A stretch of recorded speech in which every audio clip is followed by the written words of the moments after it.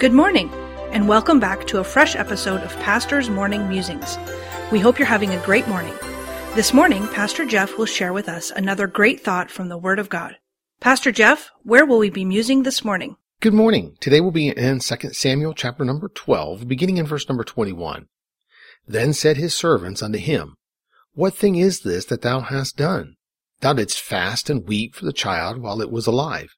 But when the child was dead, thou didst rise and eat bread.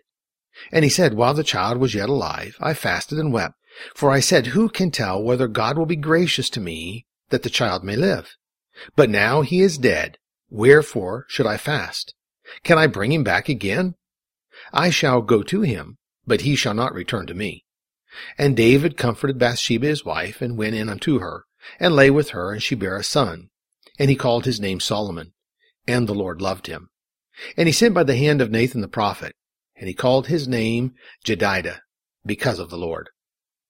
This account of David, Bathsheba, and Uriah is a very tragic account of the lives of humans on this earth. Just like you and I, these three were people who walked this earth, and they lived life. At times they were victorious in their lives, and at times they were not. At times they lived the right way, and at other times they lived in the flesh. Each member in this tragic account lived life just as you and I do. As I was reading through this account, I see these three people, each in this account in a different position. One taken by the flesh, one taken advantage of, and another wrongfully treated and murdered. I must admit I do not have a lot of encouragement for the life of Uriah. He was the only one who lost it all. But God did not overlook the wrong, and David suffered in his life because of what he had done. Bathsheba lost her husband and her child tragically. David lost a child and the blessing from God on his life that he could have had. Regardless of how we each see this account, it is a tragic example of life, and life changing the lives of three individuals, plus those who were injured in the fallout.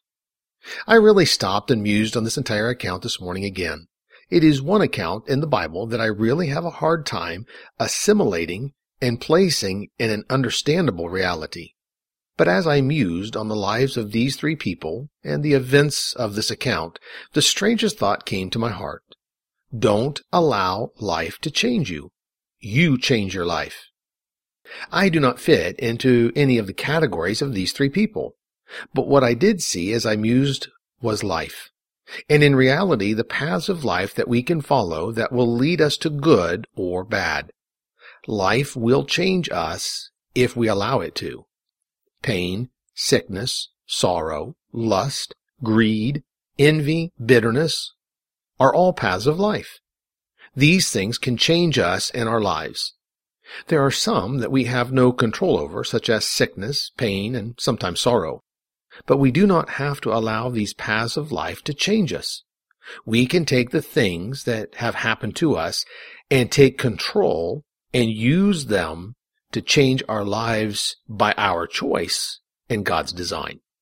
Maybe as it did for me this morning, this thought will help you decide to stop living in the path of life that is controlling you and start right now to change your life.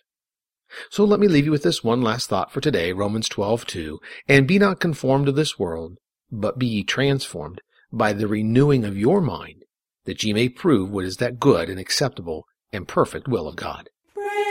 The preceding program was produced by Dr. Jeff Harris, pastor, author, and chaplain. Please tune in again tomorrow morning for another fresh episode of Pastor's Morning Musings.